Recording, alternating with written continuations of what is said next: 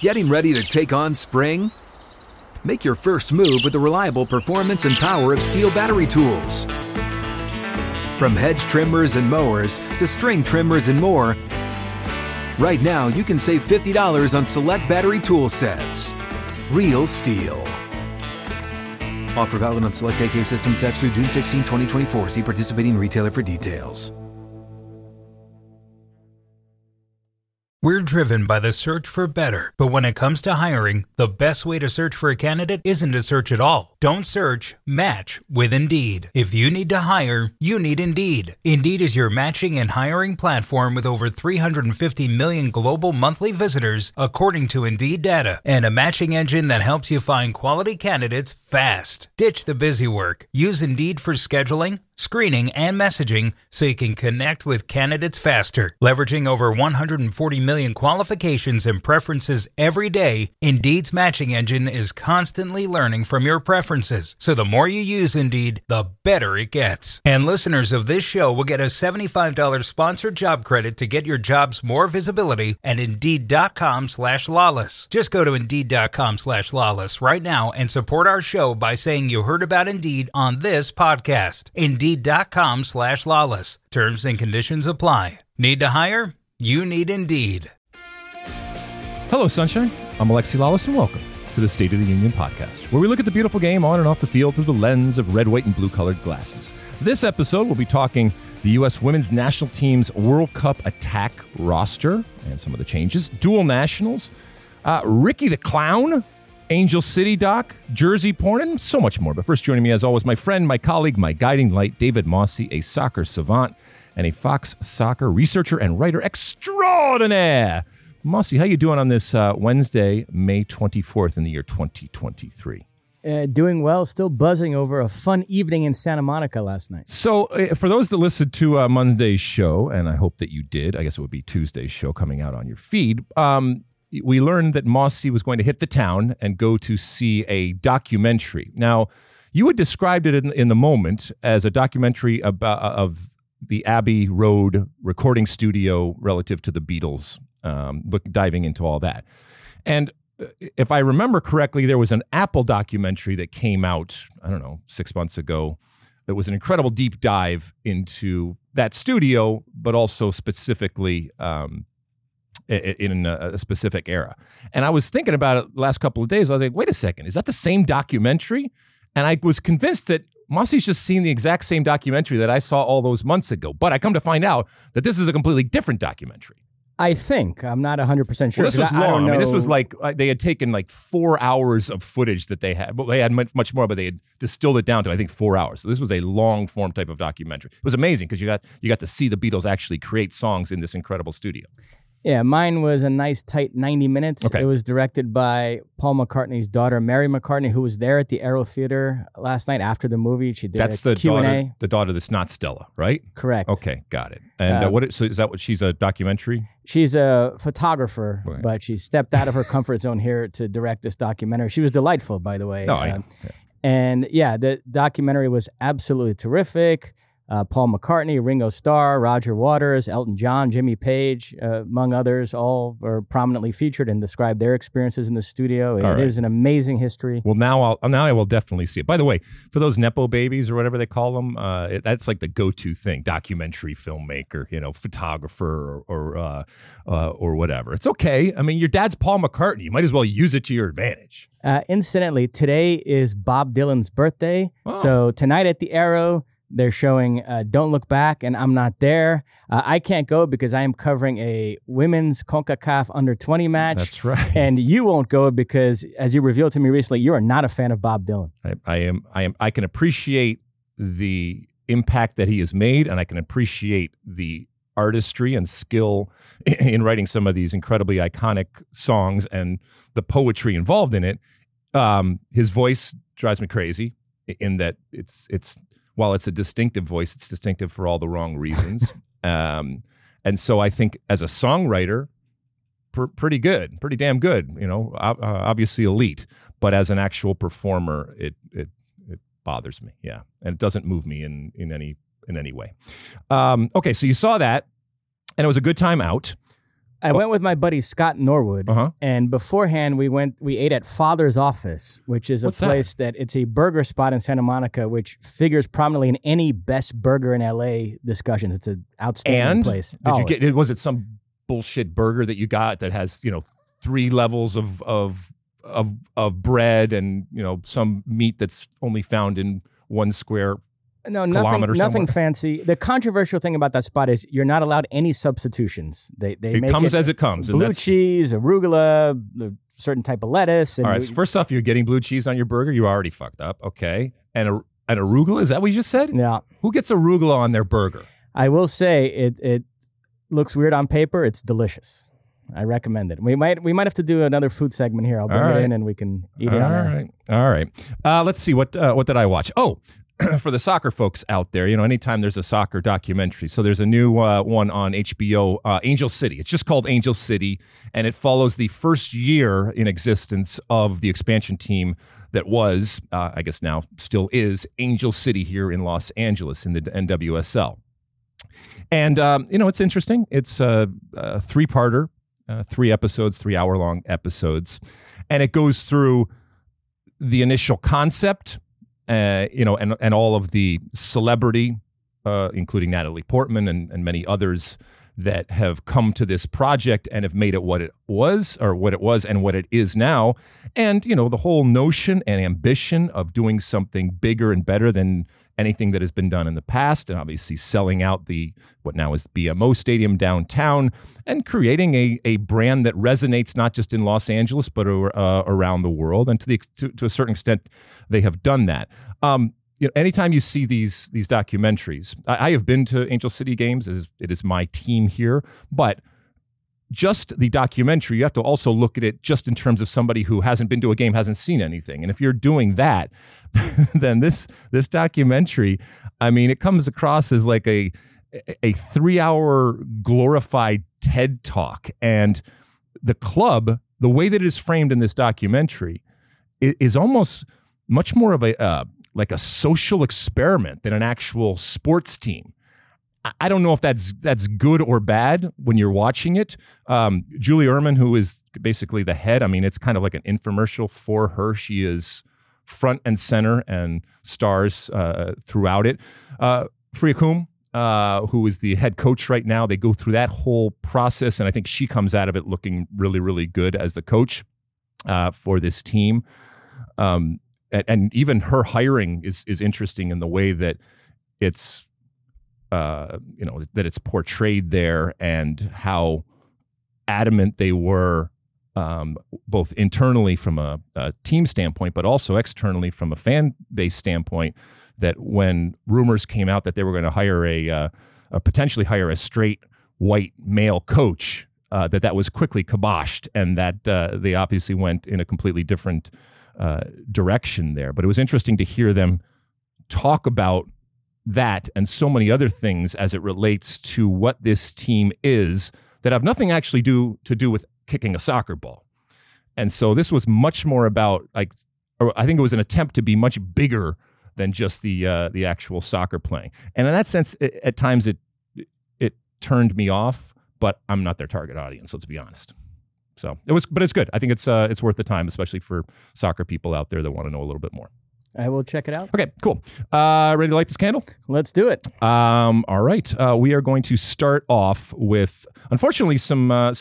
Well, it's bad news, but it's not necessarily surprising news. We are now, I don't know what we are. I wish I knew exactly, but we're 70, 60 days away from the Women's World Cup. And for the last year, since Catarina Macario burst on the scene and then unfortunately got injured, we've been talking about the potential of her return. And it's been shrouded a little bit as to where she ultimately is. But the reason why is because obviously the U.S. going for their third World Cup in a row, and how important she potentially could be, because she fundamentally changes the way that the team plays. She is an incredible talent. But we come to find out through her own words that she is not going to be available for the World Cup this summer. Now, we're hearing that she's back running and training and getting back, but I think she probably just took a look at the situation and kind of wanted to put make a clear statement as to this is not going to happen. So it sucks for her. And from a practical standpoint, we lose out the opportunity to see, as I said, a player that I think fundamentally changes the way that this team plays. But it also opens up opportunities for 18-year-old Alyssa Thompson or someone to get time. I think Thompson is definitely going to be part of this team, especially with this news that Kat's not going to be involved going forward. It's a massive blow. She is somebody who, prior to the injury, was emerging as a top 5 player in the world and somebody that could have been the star of this U.S. team and the star of this World Cup, frankly. So she's out. Mallory Swanson out as well. So it does force a major rethink for Vlatko in the attack. Although, to your point, he does have options. Mm-hmm. Alex Morgan has reemerged, Sophia Smith, Trinity Rodman, and others. So I think the U.S. will still put out a strong attack, a strong lineup, still one of the contenders to win this World Cup, but this is certainly bad news. There is plenty and enough talent there when it comes to putting the ball on the back of net for this team to still be the favorite, as they were even before Kat got hurt. So this is not an excuse.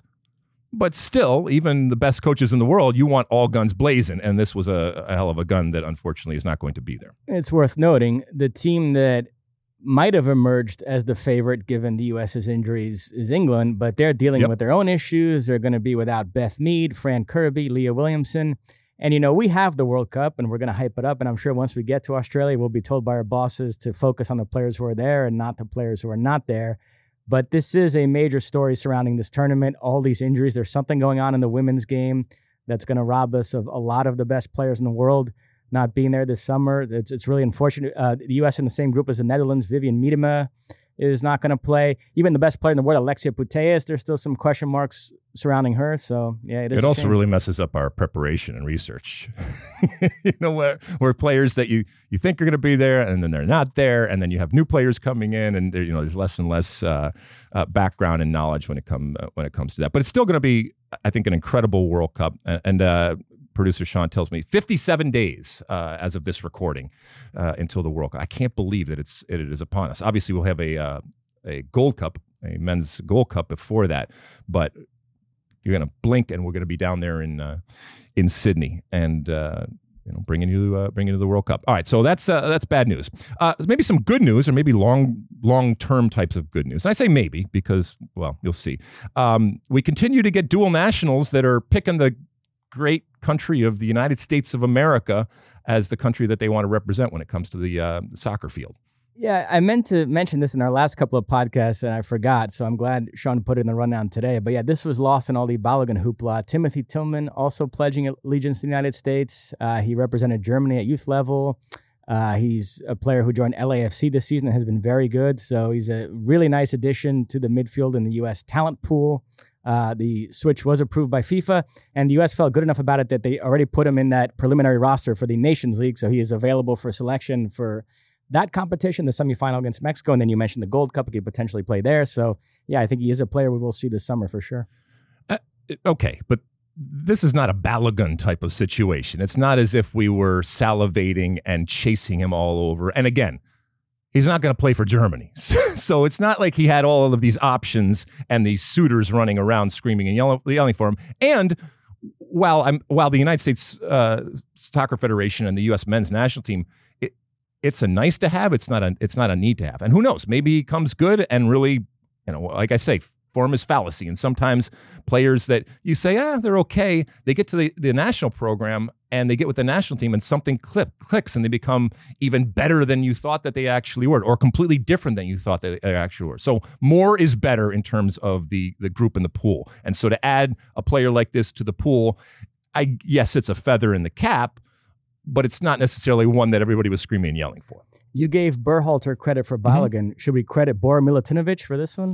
Why is that? How far back are we taking this? Exactly. It goes all the way back. Anybody that had any type of impact over the last 40 years gets a feather. I'm just handing out feathers all over the place. No, it does. Again, this is happening on Anthony Hudson's watch. And it was interesting, actually, in the information coming out from U.S. Soccer, they called him the head coach as opposed to the interim head coach. I mean, I do think that he is going to be involved in the potential candidates out there.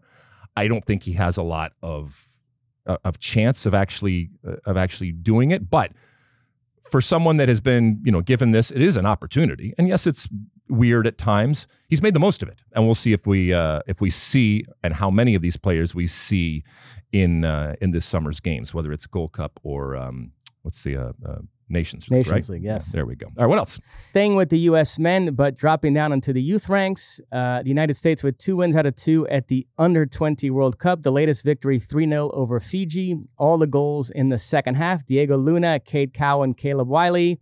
The U.S. not through yet, but in excellent shape to advance from their group, remembering that the top 2 in each group and the 4 best third-place finishers advance. So I fully expect them to be in the knockout rounds. And I have to say, this team could go far and make some real noise in this competition. Remember, the Under-20 and Under-17 World Cups were canceled in 2021 because of COVID. The U.S. didn't qualify for the Olympics. So this is the first time on a global stage here that the U.S. has been able to show off all this great young talent they've been producing the last few years, and they are seizing that opportunity. I've been very impressed with this team, and I think it's going to be one of the big talking points coming out of this tournament, how much young talent the U.S. has now. All right, so wait a second. They won their first game 1-0. The second game, they won 3-0. So they're plus 4 when it comes to goal differential, and they're undefeated. And yet they still are in danger of not going through. I mean, you said possibly one of the best third place teams too. So they would really have to screw up to not go As through. We sit here today, they're not officially Okay. through, but 99%. So have they already faced the most difficult team, and that would be Ecuador relative to their final game here against Slovakia?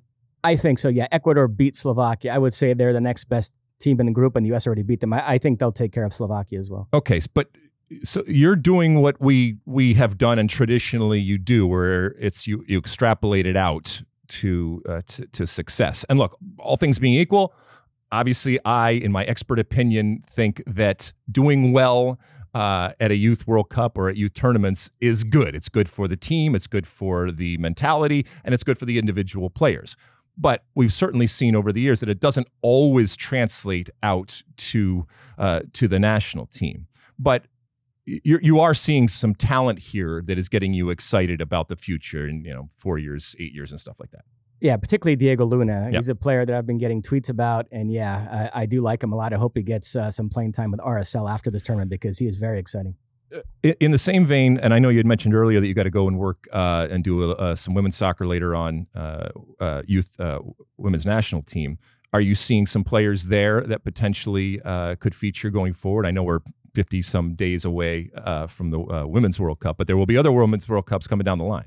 Yeah, the CONCACAF Women's Under-20 Championship is upon us. The U.S. has won the last 2 editions of this tournament. This tournament qualifies teams for the Under-20 Women's World Cup next year. And this is a highly touted U.S. squad. I'm excited to get a look at it. I think I'm going to see, we've talked about the U.S. women in the present as far as this summer's World Cup, and I'm going to get a sneak peek at the future and players that could represent the U.S. in subsequent Women's World Cup. And by the way, not just represent the U.S., because it's one thing to represent your country in a World Cup. It's a whole other thing to represent your country in a World Cup that potentially could be played in your own country. And that is on the cards for the United States potentially in the future. So maybe we're going to see some of these young women matriculate up to the full national team and then represent the U.S. in a World Cup played in the U.S. And that, my friends, can change your life, believe me. Anything else, Mossy? That's it. All right, let's take a quick break. When we come back, we got a U.S. Open Cup recap and then a look to the weekend when it comes to MLS and leagues around the world. Don't go anywhere. Getting ready to take on spring? Make your first move with the reliable performance and power of Steel tools. From hedge trimmers and mowers to string trimmers and more, right now save $30 on the American-made Steel FS56 RCE trimmer.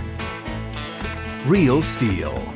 The FS56 RCE is made in America of U.S. and global materials. Offer valid through June 16, 2024. See participating retailer for details. Okay, welcome back. We got some Open Cup action, Mossy. Shall we start off with that? Yeah, the round of 16 off and running. We had 4 games on Tuesday night. The marquee fixture was another edition of El Tráfico.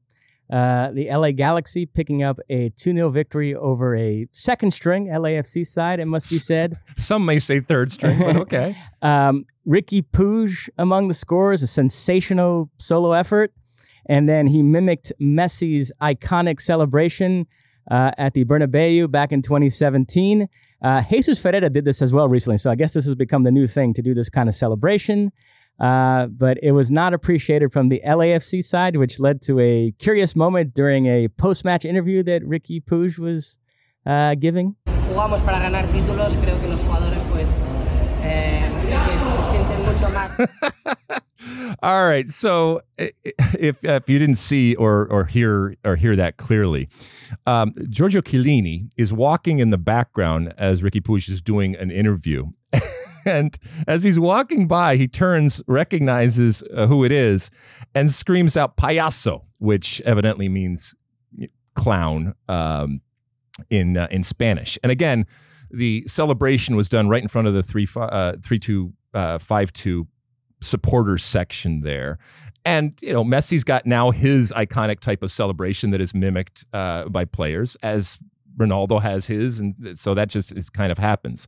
That Giorgio goes out of his way to heckle him at this point. Stai zitto, Giorgio, okay? I mean, relax, calmate.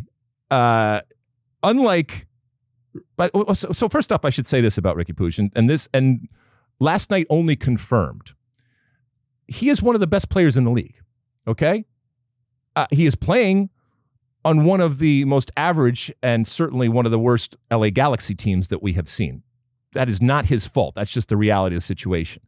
But unlike Giorgio Chiellini, Riqui Puig plays every game, unless he's got a red card and has to sit out. Unlike Giorgio Chiellini, he is, as I said, one of the best players in Major League Soccer right now. Unlike Giorgio Chiellini, he was celebrating in that moment a goal that any player would celebrate, and one of the best goals that we will see this year. And unlike Giorgio Chiellini, like I said, he plays for a crap team, and he still manages to shine. Now, yes, I guess Ricky should have some perspective in that they were playing an El Tráfico in name only, in that they were playing an LAFC team that Steve Cherundolo was very clear was incredibly rotated, B, C, whatever it is. But it's still El Tráfico. You're still playing away. And LAFC, by the way, you still sold tickets to this game, and your fans were there, which is why Giorgio Chiellini got all bent out of shape. All those thousands of people that were there, they paid money to see LAFC. And what they paid money to see was LAFC get their ass handed to by their biggest rival. Now, they have bigger fish to fry next week, obviously, with CONCACAF Champions League looming. I get all that. But I love Giorgio Chiellini. But this was kind of petty, and this was kind of a bad look. Giorgio's going to have plenty of opportunity, and there's going to be plenty of success. And like I said, much bigger fish to fry when it comes to LAFC. Give Riqui Puig and the LA Galaxy their moment right here. I had no problem with it. And if you're so bent out of shape about it, then maybe you should have been on the field and played, because I think you've only played 5 games or something like this. And you're right. I referred to it as a second-string LAFC side. It's much worse than that. They were young, inexperienced LAFC by design, and I get it. But if you're not going to take the tournament seriously, then fine.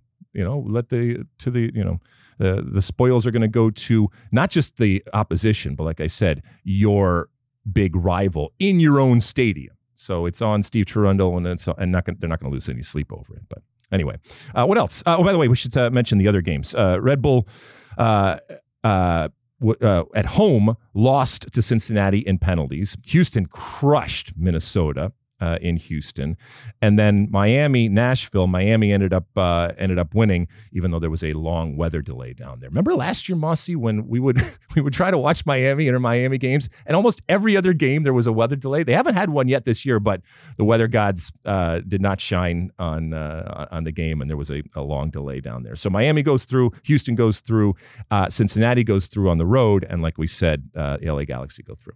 So 4 more round of 16 games still to come. The 2 non-MLS teams still in the field. The Pittsburgh Riverhounds face Columbus. The Birmingham Legion face Charlotte. And I hope they win. I hope Pittsburgh wins. And I hope that the Birmingham Legion wins, because it's fun. It's It's romantic, if you will. What are we looking at this weekend when it comes to MLS? We've got San Jose hosting Dallas. This matchup features both Christian Espinosa and Jesus Ferreira, two players who are near the top of the scoring charts with 8 goals. So be exciting to watch them. Yeah, I mean, how do you solve a problem like Jesus Ferreira? Do you think Jesus Ferreira is a elite soccer player, or is he just an elite soccer player for MLS? Elite soccer player for MLS. Okay, that's fine. But you can only do what you can do. You can only play in the league that you are playing in. And we're actually going to talk a little bit more about how MLS can either in reality or create the perception that you are regressing. So that's a little tease for later on. But Jesus, keep doing what you're doing. Keep scoring goals. He's going to be part of the men's national team this summer, like it or not, even with Balogun coming into the situation. And a lot of people don't like it, but tough. He does the most difficult thing to do in the game, which is put the ball in the back of the net. Another player who raises that interesting question of is he elite or just elite by MLS standards is Hani Mukhtar. He's having another terrific season, the reigning MVP. Nashville will host Columbus on FS1. Hani Mukhtar with 8 goals and 6 assists this season. Yeah, I mean, if you shut him down, and that is a big if, and consistently he has been able to get free even when people are marking him, even when they're game planning for him, and he is worth the price of admission. He is fun to watch, and God forbid that he goes down, because Nashville would be in big, big trouble from an attacking perspective, because it all goes through him, and yet it all works constantly. SKC Portland on Fox. We've talked about SKC's season so far, Peter Vermes, so we'll see what they can do. And another in the long line of these coaches that are still on the hot seat. Peter Vermes, he started to crawl out there, and then they go up and they go down. This is going to be interesting because Portland is not a great team, and now Sporting KC is playing at home.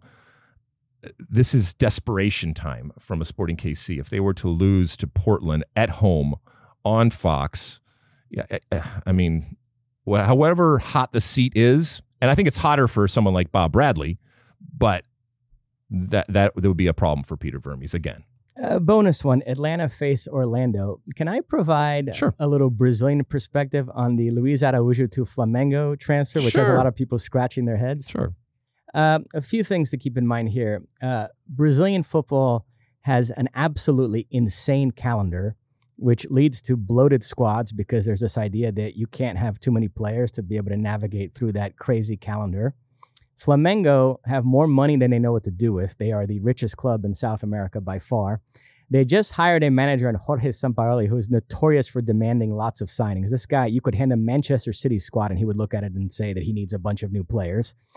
And the other thing that I think really benefited Atlanta here is the fact that Brazilians don't follow MLS that closely. Reading all the articles in the Brazilian media, there seems to be no acknowledgement that acquiring Luiz Araújo is a massive reclamation project. You're signing a player that over the last 12 months has objectively been terrible. Right. And yet it's being treated like this great signing. That when they talk about his pedigree, it's all about São Paulo early in his career and Lille, and they kind of yada yada the MLS part. So the end result is you get what I think is a horrible signing from Flamengo's perspective. There was no reason for them to spend this kind of money on Luiz Araújo given the attacking players they already have. And a dream development for Atlanta. They have to be doing cartwheels to be able to get this salary off the books, clear a DP slot, and virtually break even on the transfer fee. Flamengo are paying almost what Atlanta paid to Lille. So, and by the way, Flamengo this past offseason were actually briefly linked with Douglas Costa. So they seem to be on this mission to help MLS teams get out from their horrible signings. And they do it here with Atlanta and Luiz Araújo. So Jesus Ferreira is an elite player because of MLS. And Araújo is an elite player in spite of MLS. All right, listen. I mean, drive him to the airport. All right. If you're going to get money and you're going to get someone off your books from Atlanta perspective that, like we said, is not somebody that you need, go for it, Garth. And he's going to keep playing for Atlanta until the deal kicks in. Although he did pick up a red card in their last match. Right. So. Exactly. Whatever. All right. Anyway, lots of games on the books. We mentioned the LA Galaxy. Can they use the midweek game to continue on? Because while they go through in the U.S. Open Cup, it doesn't help them in terms of their struggles in the actual league. Seattle comes back home against New York, and coming off of that loss. And I'm always fascinated when St. Louis, just the whole St. Louis story, and are they able to maintain it? We've talked so much about Arsenal and the tortoise and the hare type of thing. They host Vancouver. Vancouver's a better team this year than they have been in the past, but St. Louis has come out of a crash down to reality, and yet they the big rivalry game last week, they crushed SKC. So we'll see if they can continue on when it comes to that. All right, where should we go now? I do want to mention the Liga MX Clausura final. We've been talking about this on recent pods. It is Tigres against Chivas Guadalajara, the first leg Thursday night at the Estadio Universitario. Chivas won there 2-1 in the regular season. And then the second leg will be Sunday in Guadalajara at the Estadio Akron. So this should be a very good final. And on Monday, our next show, early next week, we'll be able to crown a new Liga MX champion. And please correct me if I'm wrong, but there's still no promotion relegation when it comes to Liga MX, right? No, they did away with it recently. And I think they just reaffirmed that they are going to continue on with that for a little bit. So could the worm be turning the other way? What if more leagues go that route? Mossy, if you went and asked the ownership and the existing ownership of all the first divisions if they could close up the shop, absolutely they would. Absolutely. But it's very, very difficult. The fact that Liga MX was able to put the genie back in the bottle, that's pretty incredible, because I don't think you can do that in many other places. It was relative to some real financial problems and challenges going forward, and you have to have the power to be able to do that. So I don't know. What else, Mossy? Moving to Europe, and specifically Germany. It's on, baby. It's on. It all comes down to this Saturday, the final round of the Bundesliga campaign. Dortmund with a 2-point lead over Bayern. Dortmund will host Mainz. Bayern away to Cologne. Those matches kick off simultaneously. It is in Dortmund's hands. They have a chance to capture their first Bundesliga title since 2012 under Jurgen Klopp, and to end Bayern's streak at 10 in a row. And obviously, having Gio Reyna has made the difference. It even puts them in the position to possibly win this. So not just for Gio Reyna, because I think it would be good for him. But I want this to happen. I think it's important for the Bundesliga to be able to have these moments and point to it, because we talk about the lack of parity in a lot of these leagues, and your top 2, 3, maybe it's 4 when it comes to the EPL. But for the most part, when it came to the Bundesliga, it was not just top heavy, it's 1 up there in terms of Bayern Munich. So please don't screw this up, Dortmund. And we should note, Bayern have the much better goal difference. So if they were to win their game, Dortmund needs to win theirs. A draw would hand the title to Bayern in that scenario. So Mossy. It is amazing that Edin Terzic could be the manager to capture this title. He's a guy who was an assistant under Lucien Favre, and then when Favre got sacked, he took over on an interim basis, actually won a German Cup with Haaland and Sancho leading the way. But then it wasn't even a thought of giving him the job permanently. They brought in Marco Rosa, and Terzic, they gave him a front office job. And then when they got rid of Rosa and hired Terzic, it was kind of a head scratcher. Like, I didn't even realize this guy was on a level where he would get the job permanently. And yet, lo and behold, he's 1 win away from being the guy that wins the Bundesliga for them. Maybe he's an Anthony Hudson. I don't know. Yeah, I mean, he's doing the job. So, but the job is not done yet. So, Achtung, baby, let's do it. Let's do it, Dortmund. Switching to England, where the title race is over. We know Manchester City have already won it. So all the drama is at the bottom of the table. America's team, Leeds United, they will host Tottenham. They are currently 19th. They need a win to have any chance to stay up. And even then, they need some help. Everton and Leicester need to slip up in their games. I mean, we don't have to go through all the scenarios, but the long and short of it is Leeds have to do something that they have not been very good at, which is winning matches. And yet, when I talk to Spurs fans, they cannot get any more down on their team. So much so that they've managed to convince themselves and indirectly me that this is actually a good matchup for Leeds. Well, I've been saying it. I think it's a great match. I think Leeds win, but they might get burned by the fact that Everton are home to Bournemouth. Leicester are home to West Ham. Those are highly winnable games as well against teams that have nothing to play for. So Leeds might end up winning and still going down because those teams handle their business as well. You really think that Leeds win against Spurs because Spurs are so bad? Or because there's the desperate, I mean, it could be a combination of all this kind of stuff. But yeah, Spurs, they can't wait for this season to be over. They have had it. I mean, they're not even trying anymore. With the exception of Harry Kane, who, by the way, continues scoring goals and has had an amazing campaign that's been overshadowed by Haaland. All right. Okay. Well, can I just introduce a controversial thought to this conversation? Of course. That's the ones we want.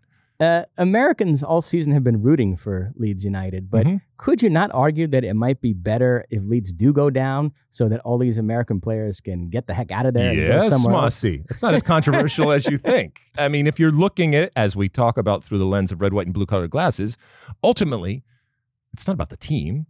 It's about the Americans on the team that provide that connection and that affinity that we have. And it's temporary, right? It's an affinity that comes and goes with them being there. So yeah, I don't want what's best for Leeds. I want what's best for Brendan Aronson and Weston McKennie and Tyler Adams. I don't want what's best for Fulham. I want what's best for Jedi and for Tim Ree. And because that's the way, and we've talked about this before on the pod, that's the reason why people are tuning in. They're not tuning in because they like these teams. They like these teams because they have Americans involved. So yeah, if Leeds going down puts American players in better situations, in better circumstances, and by the way, this is all relative to not just their development, but their development that then they can translate to the national team and have the national team be better, that's what I want. So absolutely. Go down, Leeds. Go down now if you are going to make America better. We have a loyal listener, James, who's a big Leeds fan. He's probably not too happy with us right now. I did mention the title race is over. Top four pretty much as well. Newcastle clinched on Monday with their draw against Leicester. Manchester United play tomorrow against Chelsea. They only need a point in that game to secure top four. So that's all pretty much done and dusted as well. It really is all about the relegation battle and also about who's going up, because this Saturday we have the championship promotion playoff final between Coventry City and Luton Town. Luton Town's starting goalkeeper is Ethan Horvath, who is on loan from Nottingham Forest, who have already clinched safety.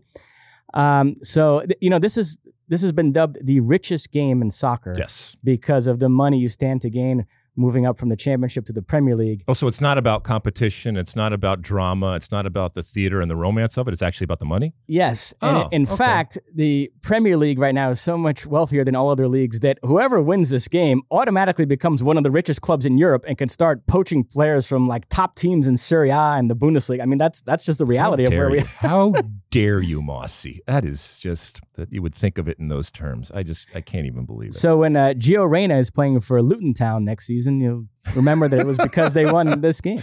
I think I've asked you this before, but just again, so we have it on the record. You have Everton escaping the drop, right? When it comes to the three now. Yes. Obviously, Southampton's already going down. Leeds in 19th. You think they're going down too? Yes. Yes. And then Leicester? Yeah, I think the bottom three right now will stay the bottom same. three. All right, yeah. Wow, Everton. Incredible. All right. What else we got? In Spain, an update on the Vinicius Jr. situation.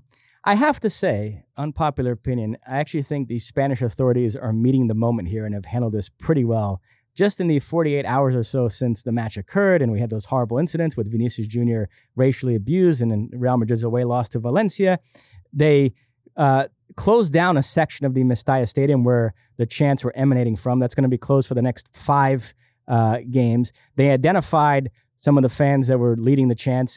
They've been arrested for hate crimes. They fined Valencia. Vinicius had his red card rescinded that he picked up later on in that match. They felt like, the guy's mental state was justifiably, thrown off by getting racially abused. Yep.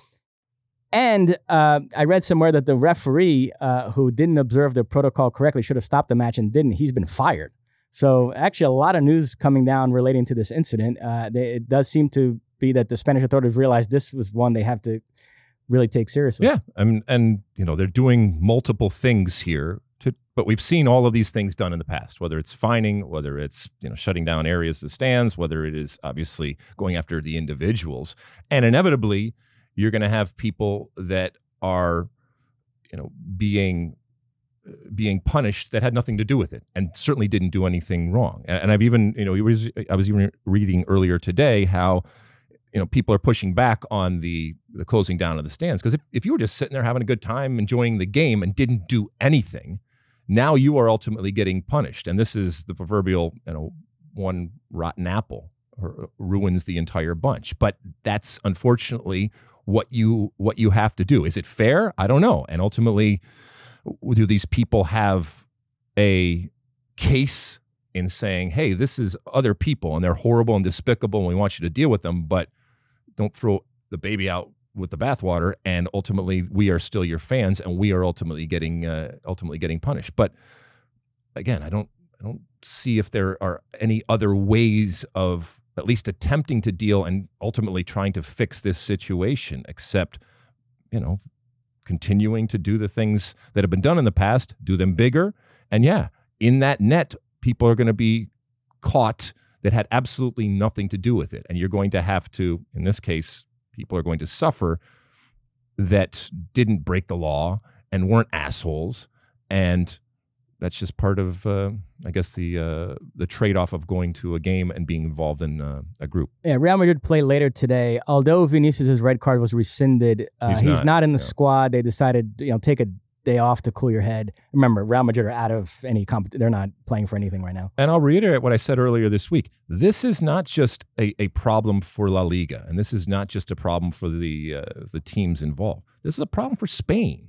And I think I asked you this earlier. Do you think that this has gotten to the point where Vinicius actually looks to go someplace else? I don't think so. He's the biggest star on the biggest club in the world. And, I know this is a cliche, but that would be the racist winning. You want this problem to be resolved rather than him getting chased out of Spain. Yeah, I mean, none of us are in his shoes. And so what he's experiencing, we can only imagine. I do find some of these stories gross where you see like PSG monitoring the Vinicius situation, ready to pounce. I don't know. Can we not try to turn this into some juicy transfer rumor story? Well, I mean, if, and this is a big if, like you said, but if he really has gotten to the point where this is not worth it for him, and you only live once, he's gonna have plenty of suitors, and he will be able to play plenty of money. But if he wants to do it in a place where he doesn't have to face this type of stuff on a continual basis, obviously he's contractually obligated to Real Madrid, but he and his lawyers and agents, they could argue that he has been put in a dangerous type of situation and in a situation that's not tenable. And that would be really an interesting type of case if they came and said, look, the contract has to be null and void because I am in a situation where I am not safe, where I am not secure, and nothing has changed. As a matter of fact, it's just continued on. And then, to see people come and say, "Oh, okay, well, where would he go if he had to go?" Let's say where would he be best from a soccer perspective? Obviously, lifestyle would dictate it, but from a soccer perspective, where would you like to see him if he couldn't play in Spain? Some big club in England. Well, what's that? Would you want him to play at Man City? Would you want him to play at Arsenal? Would you want him to play Manchester United? Wait, if we went to Arsenal, that would be bad news for Martinelli. The guy's already blocking his path on the national team for the next 10 years, and then he's going to do it at club level as well. This guy. All right, listen. I mean, we're talking about it in soccer terms, but the reality is that this is much bigger than soccer, and that the personal part of it obviously has taken a toll and is horrible and ridiculous for him or anybody to have to deal with this on a consistent basis. Two more miscellaneous notes as we travel around Europe. You mentioned PSG. They can clinch the Ligue 1 title this upcoming weekend, which would be very exciting for them. Oh, of course. The celebrations will be off the hook. And then number two, only in Italy can this be handled this way. Juve have now been docked 10 points. I saw that. The case got sent back to court, and I don't know if this is a different court than the one that docked them to 15. There's always another court in Italy and all this other layer of bureaucracy. So that knocked them down to 7th. So if this holds, they are likely going to miss out on the Champions League, although they're appealing this one. So. Of course. there's always an appeal too. So you never know who actually is going to play in Champions League come this fall. All right, we've taken you around to a bunch of different games, so enjoy all of those coming up this weekend. Should we take another break? Yep. All right, we'll be back, and when we get back, it's Ask Alexi time. Don't go anywhere.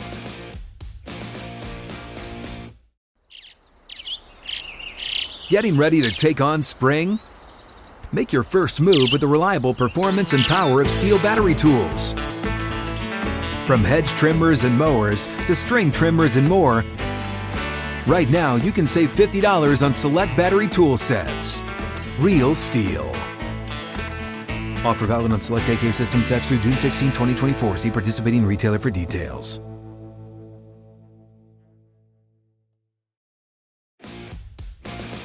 Okay, welcome back. It's time for Ask Alexi, that part of the show where you send in your questions, comments, and concerns. You use that hashtag Ask Alexi or Ask Mossy out there on all the social media platforms. And by the way, our social media handle on all those platforms is SOTU with Alexi, or you can call into our State of the Union podcast hotline, which is 657-549-2297. That's 657-549-2297. All right, what do the folks have this episode, Mossy? We have a couple of voicemails. Let's take a listen to the first one right now. Hey, Alexi and Mossy, it's Chase from Dallas. I had a question about European soccer as compared to American soccer. We've been talking a lot on the podcast lately about the comparison between the two and how U.S. soccer is behind. But I thought about the fact that the top three players basically in the NBA are all foreign, and Luka Doncic, Nikola Jokic, and Giannis Antetokounmpo. I was wondering, what are the differences between the reach that basketball has gotten overseas in Europe and how soccer has gotten overseas to America, and why is America still behind in the soccer aspect? Thank you. All right. Well, thanks, Chase, for listening and for your question. That's interesting. And Mossy, here I'm gonna go a little far afield when it comes to basketball. Raise my hand, don't know a whole lot about it. But from what I've read over the years, part of the reason for the explosion and the influx of foreign players into the NBA is a practical one, right? The technique and the ability and the talent when it comes to to be quite honest, the fundamentals, especially when it comes to three-point shooting and just consistency and tactical awareness, all that kind of stuff.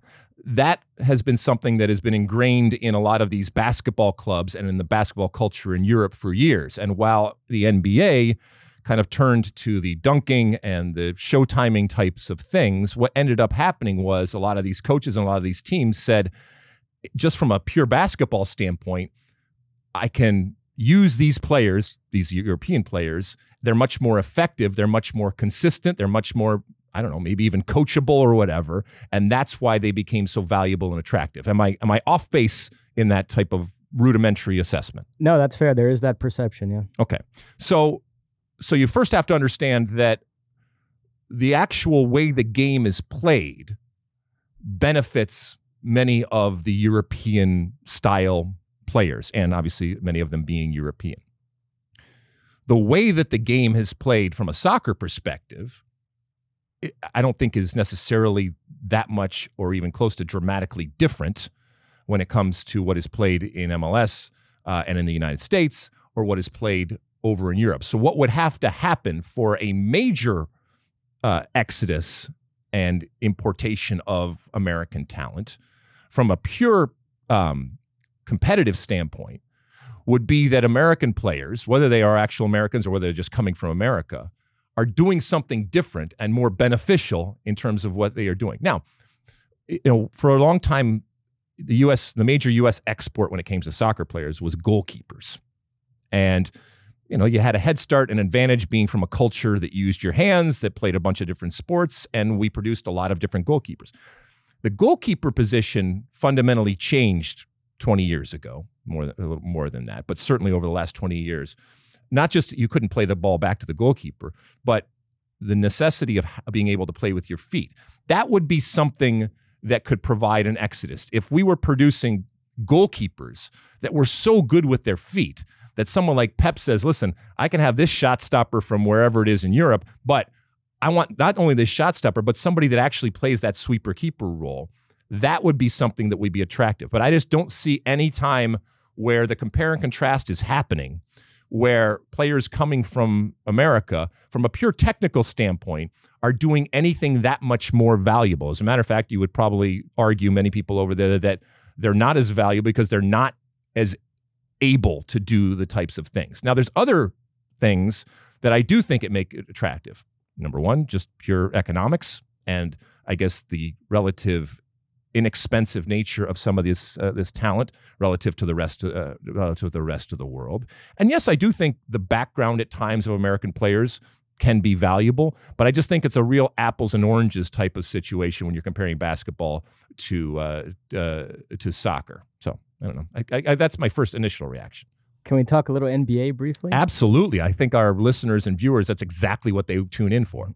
The caller mentioned Nikola Jokic. He is a Serbian center on the Denver Nuggets. He is the best player in the NBA. This guy is unbelievable, two-time MVP.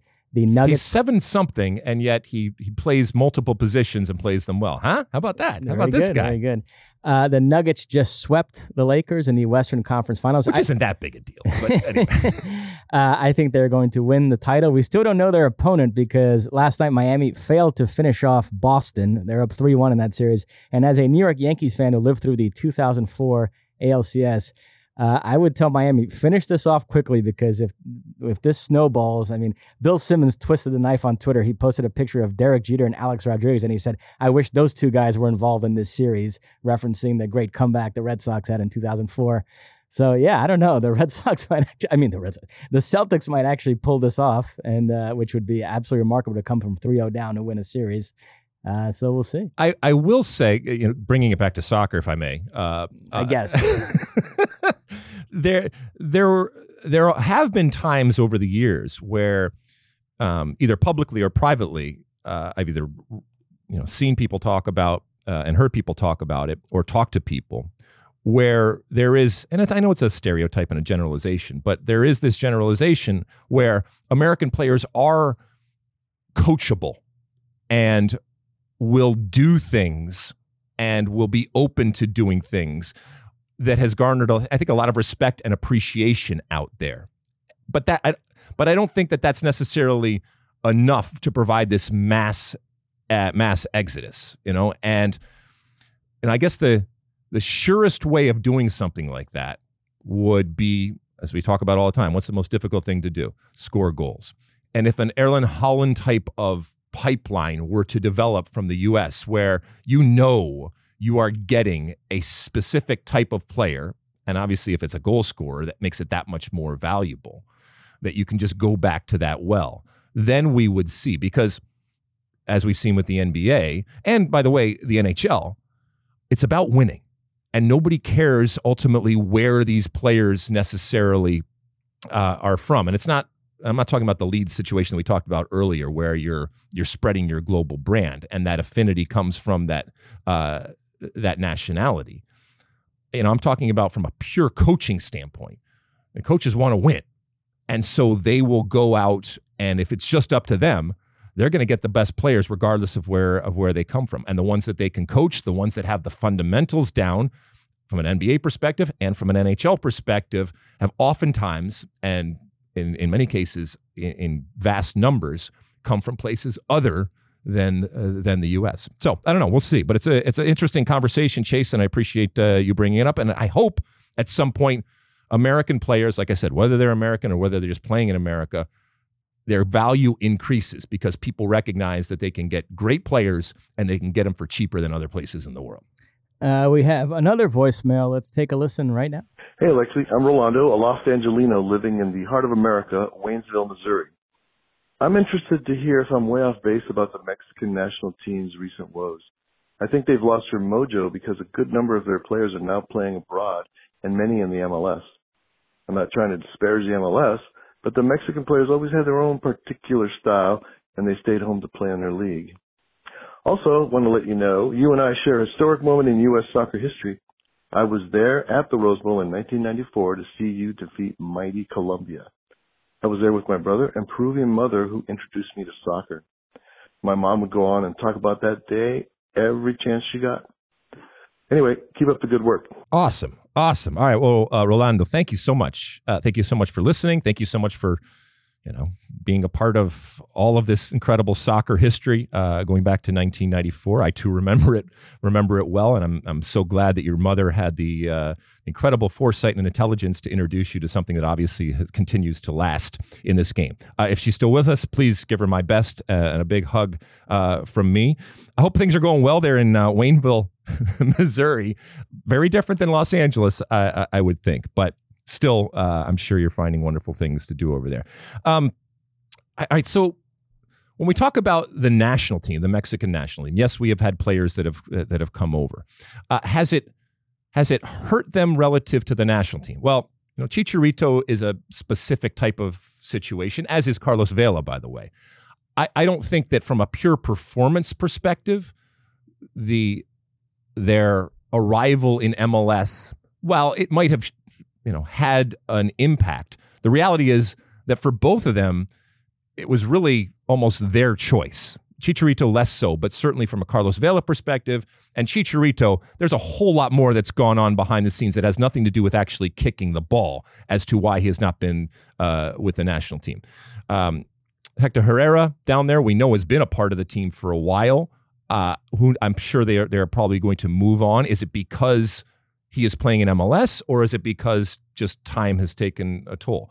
If these players were playing over in Europe, would the perception of them be different? Yes, obviously. We talk about this all of the time. Would the reality be different as to who they are as players? I don't necessarily think so. Good players are good players regardless of where they are playing. And I'm not saying that you can't get better playing in better places and that you don't get better playing in this country or in this league or for this team. I do think that there is a perception that comes from Mexican soccer fans, whether they're here in the United States, and we know there's millions of them here in the United States, or certainly back home in Mexico, that the players that are playing in Major League Soccer aren't as good and therefore aren't as valuable as players that are playing over in Europe. And by the way, we have that same sentiment that exists over here when it comes to the way that we look at American players. So I don't think that is anything new, and I don't think that has changed. But in the same way, while you may hate MLS or you may hate what American soccer is, I think even the most ardent anti-fan, if you will, of American soccer or of MLS has to at least look at what MLS has done over the years in terms of creating opportunities and pathways and therefore depth and, yes, talent, and has cultivated and fostered a lot of these players who have then gone on to Europe, which is where you want them to be because that's where you attach value.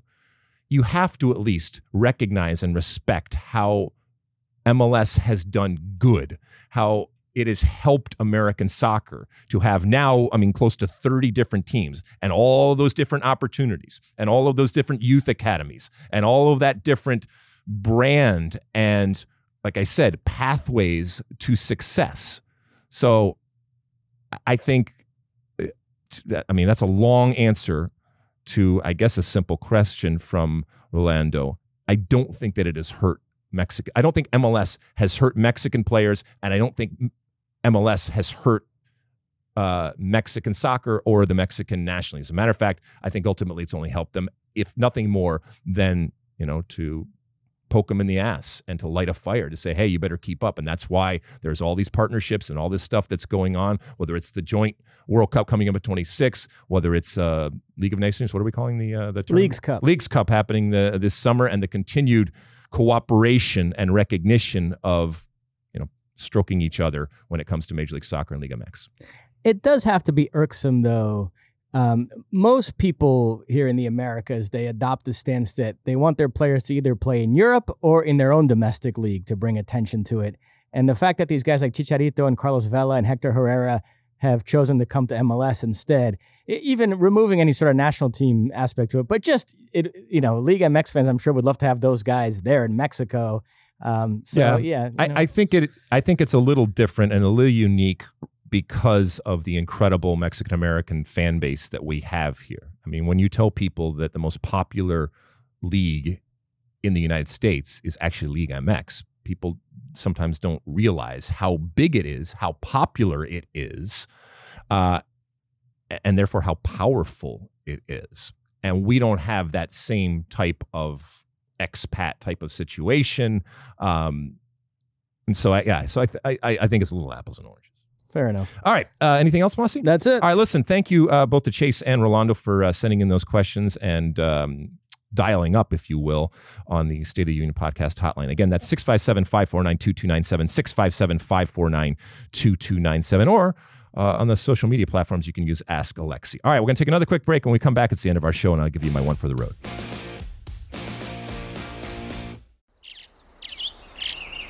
Getting ready to take on spring? Make your first move with the reliable performance and power of Steel tools. From hedge trimmers and mowers to string trimmers and more, right now you can save $20 on the Steel MS-162 or MS-170 chainsaw. Real Steel. Offer valid through June 30th, 2024. See participating retailer for details. Okay, welcome back. It's the end of our show, and at the end of each and every show, I give you my one for the road. I had the pleasure this week, Mossy, of appearing on a podcast. I go on all sorts of podcasts. Doesn't matter, big, small, popular, not popular. It doesn't matter. I enjoy talking to people about the game, and there's obviously a lot of podcasts out there. I'm a podcast whore, if you will. But I had the pleasure of going on a podcast called They Think Kits All Over. Kits, Kits. And these are some gentlemen over there across the pond over there in England that do a podcast about, well, as the name suggests, kits. I would call them jerseys, uniforms, but they call it kits over there. And I went on the podcast. I did call it jerseys and uniforms throughout the podcast. And so we still were able to understand each other. That's neither here nor there. Although if you've been following me on Twitter over the past couple of days, you understand what I'm talking about. But it was just so much fun and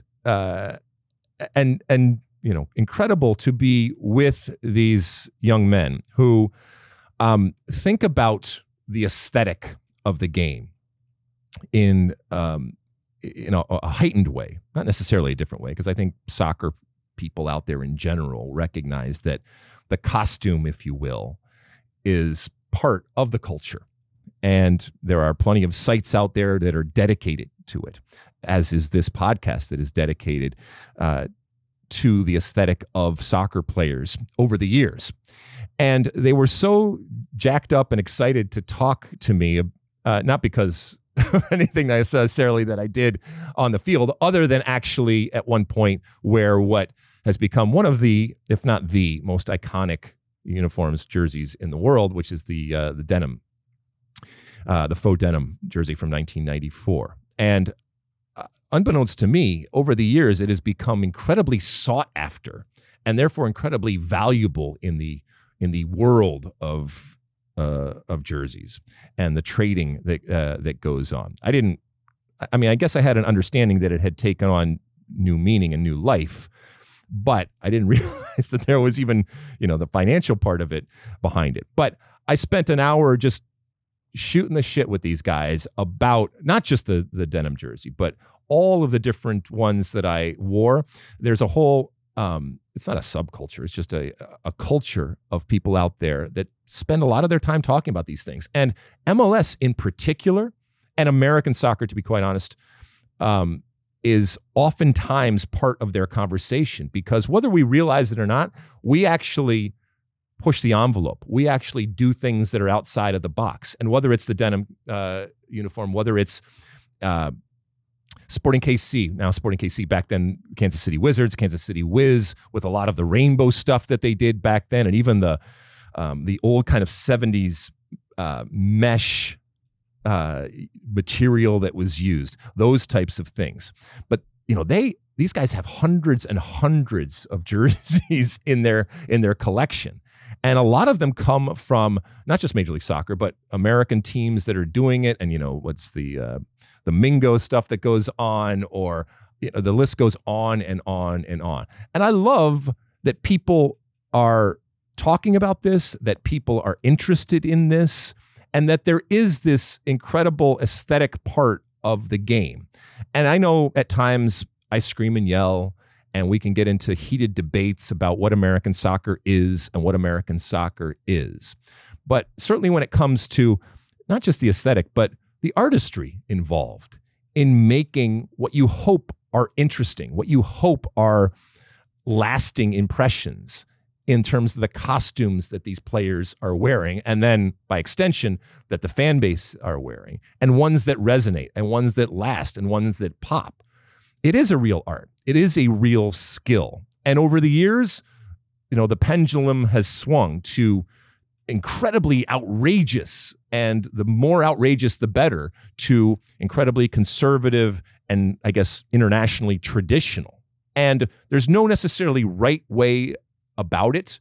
When it hits, it hits. It's like a song, or it's like any type of piece of art. When it hits, it hits. And it doesn't always hit. And there's plenty of flops out there. And there are plenty of times where it was one thing when it first started and it became something else, either good or bad. It can go both ways over time. But I just thought I'd give a little shout out to They Think It's All Over. And the podcast that those guys do. They had me on, and like I said, we talked for an hour. I actually went through part of the process of the design of the LA Galaxy rebrand that happened in the middle, for those that remember, that happened in the middle of, 2006 or 2007, that I was part of. One of the proudest things that I've done in my life was that rebrand. But it was, they were eating it up because they love to get in the weeds about these things. And if you like that, maybe take a listen to that. Mossy, anything before we go? No, you had a couple of things you wanted to say. Yes, we have a young team here at the State of the Union podcast, including some people who are still in college.